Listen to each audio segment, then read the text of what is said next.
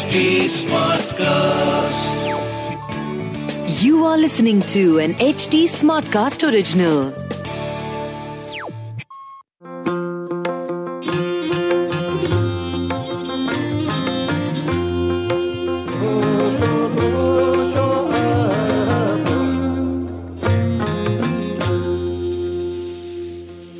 Hi, I am Tenzin, and while I am so many things, an entrepreneur, a public speaker, translation compier, and a lifestyle writer. But at my very core, I am a Tibetan.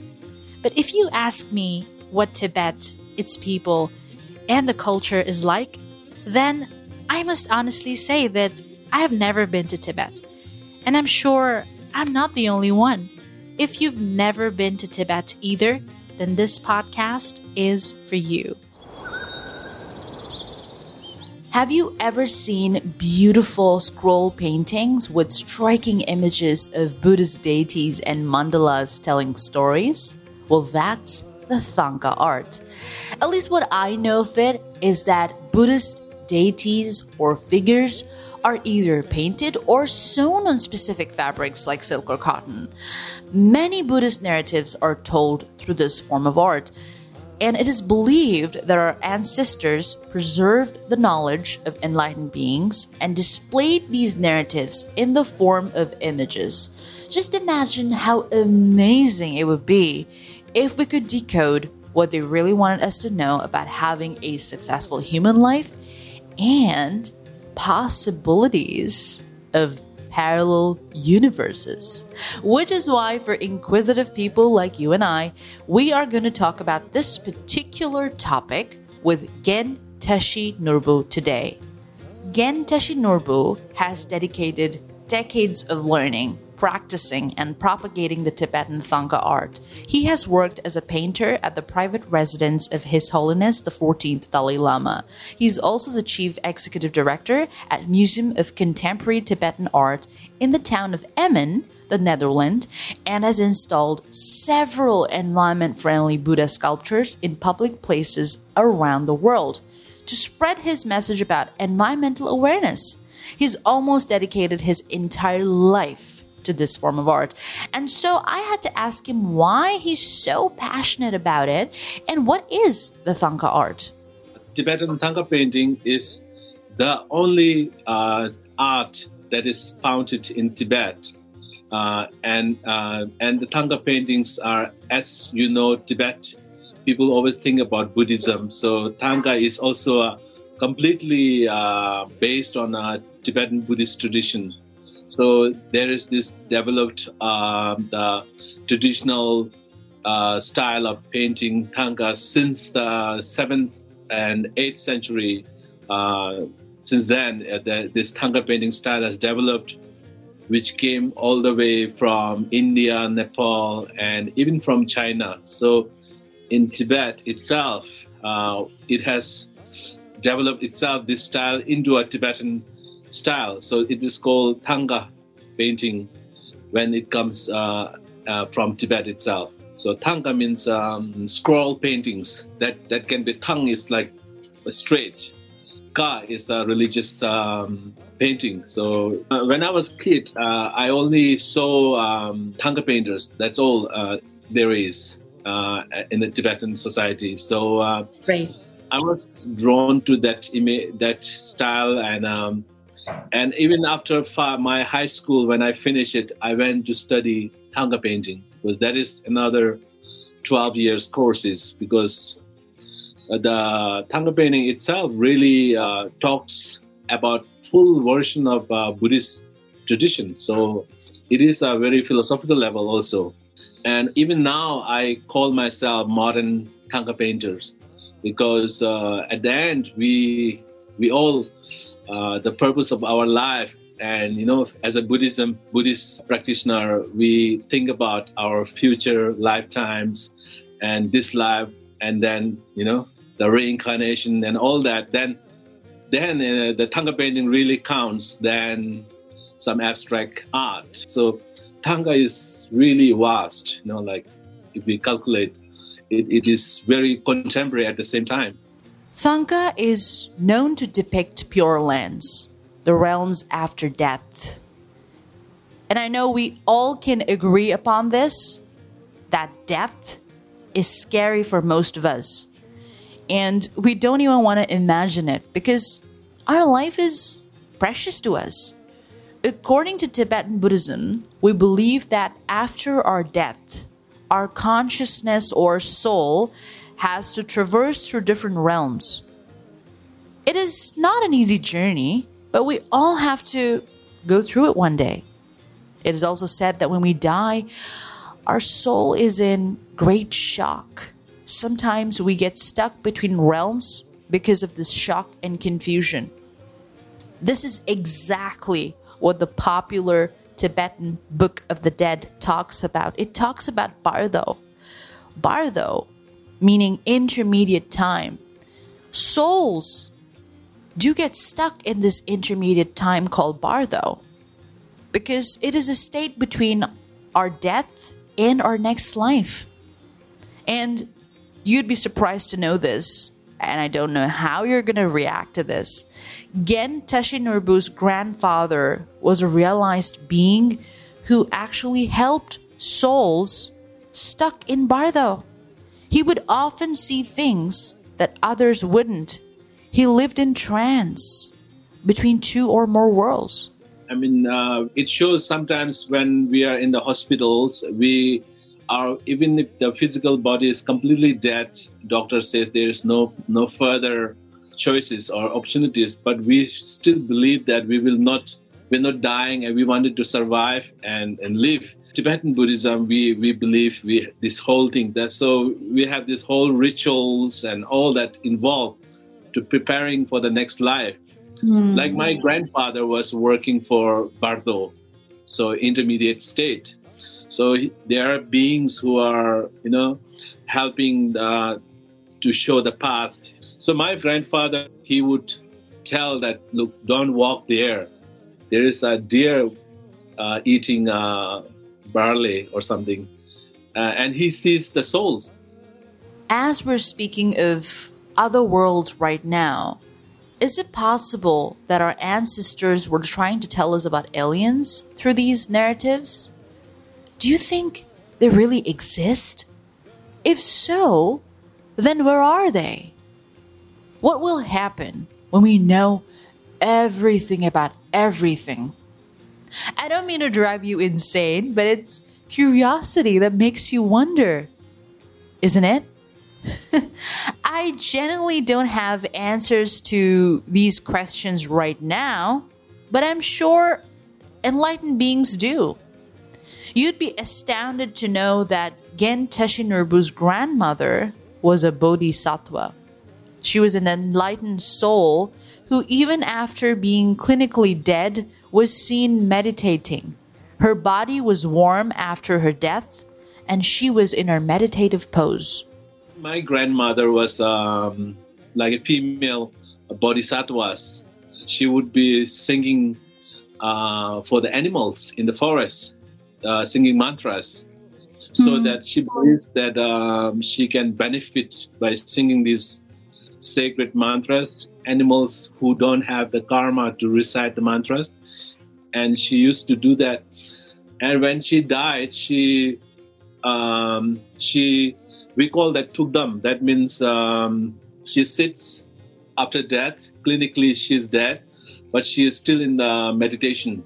And she would be sitting like a posture of a meditation posture, and her body is still warm. And for weeks, she's still alive in a way, but physically, clinically dead. So these people are highly trained to travel their 49, the Barto, to the next life. Slowly they can, so that they're so calm, they're so prepared for their next life. The process of Thangka art is known to be methodical because there is a certain set of steps that the artists who create the Thangkas follow. The artists who create Thangka are known as Lhabris, okay? And when we speak of steps, Lhabris first referred to the Buddhist scriptures to understand the physical characteristics and individual qualities of the deities, and they visualize and meditate on them. The reason why they refer to the scriptures is because there is no picture of the deities or photographs, right? There is nothing that they can refer to, so they only have one reference point, and that is the scriptures. And then once they do that, then they visualize and they meditate on them. Next step is that they draw the grid to create a base for the art. Historically, we extracted colors from natural ingredients like fruits, different types of stones, and naturally occurring substances. Today, we use both chemical colors and naturally derived colors. Gold is also used on specific thangkas with silk brocades. Behind the painting, that is behind the Thangka painting, the mantra Om Ah Hung, the 3 syllables, they're written to amplify the effect of the Thangka, because it is known to resist evil spirits and negative energies. So even for non-Buddhists, you can definitely bring Thangka paintings home or any Thangka art home, because they're known to bring about a sense of positivity, peace, prosperity, and harmony. Because when you look at a Thangka, when you look at the Buddhas in the Thangka, you want to sort of emulate certain qualities, I mean, even if we emulate 0.2% of their qualities, our life can change. Thangka paintings have positive effects, of course, because they are blessed paintings. They are not merely an image of some portrait or something, but they are deities, Buddhist deities, which are drawn based on iconometries. And then, as I said, we have written down the mantras behind it, like the head of the Buddha, and the neck where we write the speech, and then the heart, the place where we write Hung. All these mantras, when we put all these traditional requirements, it creates the real embodiment of the Buddha himself or herself. That's why when you hang the Thangkas, they will create a positive vibes, and it will also bring luck in the house, and it will bring peace and harmony for the viewers also. That's why the Buddha statues are created very giant, like in India, in China. These are Buddhas are created with big smile. We create them so that when the viewers look at them, their ego goes down, I feel like artists who create this art have to be very calm and focused, because if the artists are not calm, how can they visualize the deities and meditate on them? It's a whole different process. It's very different from creating other kinds of art, because here a lot of meditation is involved, a lot of visualization is involved. So the Lhabris, they refer to the scriptures for their paintings because the ancient scriptures give them with a detailed account of how the deities look, their appearance, what their physical and spiritual characteristics are, and what is the scene that they need to portray. Genla, Tashi Norbu, creates traditional Tibetan art along with contemporary art. Doesn't that melange sound interesting? So, why is the combination important, and how different is contemporary Thangka art from that of the traditional one? I like sometimes contemporary art. I just do it because sometimes I find it interesting, because you can paint the actual happenings of the Tibetan society or culture of time now. Like sometimes I would paint very serious mandalas, traditional mandalas, and Buddhas above, and then have a Superman or Spider-Man, comic icons, or some fast cars below there, or the skyscrapers or something. And then that is something I just play with to show the time now, And I like the contemporary art because that is something contribution as an individual to the society. Whereas Thangka paintings is very much based on religious practice, and you are really serving your culture, your country, preserving the culture more or less. So I'm like both, and especially my paintings, contemporary arts are all the drawings are. I like the Thangka, the drawing, the stylized drawings of the Tibetan Thangka painting, and then color them in the very realism. I want to highlight the incredible message that Tashi Norbu has been sharing through installing environment-friendly Buddhist sculptures in public places around the world. Like, for example, he created a ginormous Buddha statue made out of recycled wood. This, he says, is to signify the deforestation happening in Tibet and in Amazon. Likewise, in San Diego, California, he created and installed a massive Buddha statue made out of ocean plastic waste. In total, he has installed urban Buddhas in 4 locations: Bodh Gaya, Bihar, Chicago Grand Park, Emin Resin Park, the Netherlands, and Encinitas in San Diego, California. This environmental friendly, or I call them, sometimes I create these giant Buddhas like 3-4 meter, or once I made in Chicago like 6 meters, 6 by 5 meters. So these are done with recycled wood to signify the deforestations that is happening in Tibet. So Tibet is playing a very big point for the Asian area. Like 1/3 of the world population is in India and China, this area, and Tibet plays very significant source of like major rivers of India and China are flowing from Tibet itself. They're from the Tibetan plateau, the snow mountain, the glaciers that melts down. So I create these giant paintings, these sculptures to symbolize what Tibet is going through, and the dams, deforestations. These giant sculptures I make them out of the waste wood, so that to show that the woods were cut down. Like even in Amazon, it creates Amazon lately, the Amazon burning of the Amazon and all that. It is creating a big natural disaster. So like in San Diego, I have created a huge like 3 to 4 meter Buddha sculpture out of the plastic waste. It came to the newspapers, and all the locals went to collect the plastic waste from the beach, and then I joined them together and create a Buddha. There's so much that is happening in the world right now, both good and bad.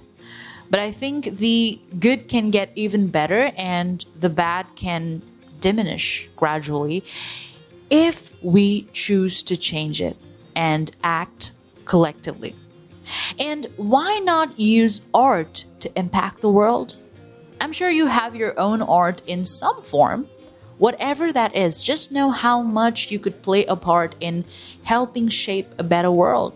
I mean, the tradition of Thangka art is over centuries old, and each Thangka echoes wisdom and positivity. The stories of the past were recorded for a reason, so that we learn from them, and just like our ancestors, use art for good. If you liked this episode, then please give me a shout out by mentioning me in your Instagram stories and posts. My Instagram handle is tenzin.chidun.24. That is TENZIN.CHODON.24. You can also DM me if you have any questions. To stay updated about waking up closer to Tibet, don't forget to follow at HD Smartcast on Facebook, Twitter, LinkedIn, and Instagram. To listen to more podcasts, log on to hdsmartcast.com or सुनो नए नजरिए से.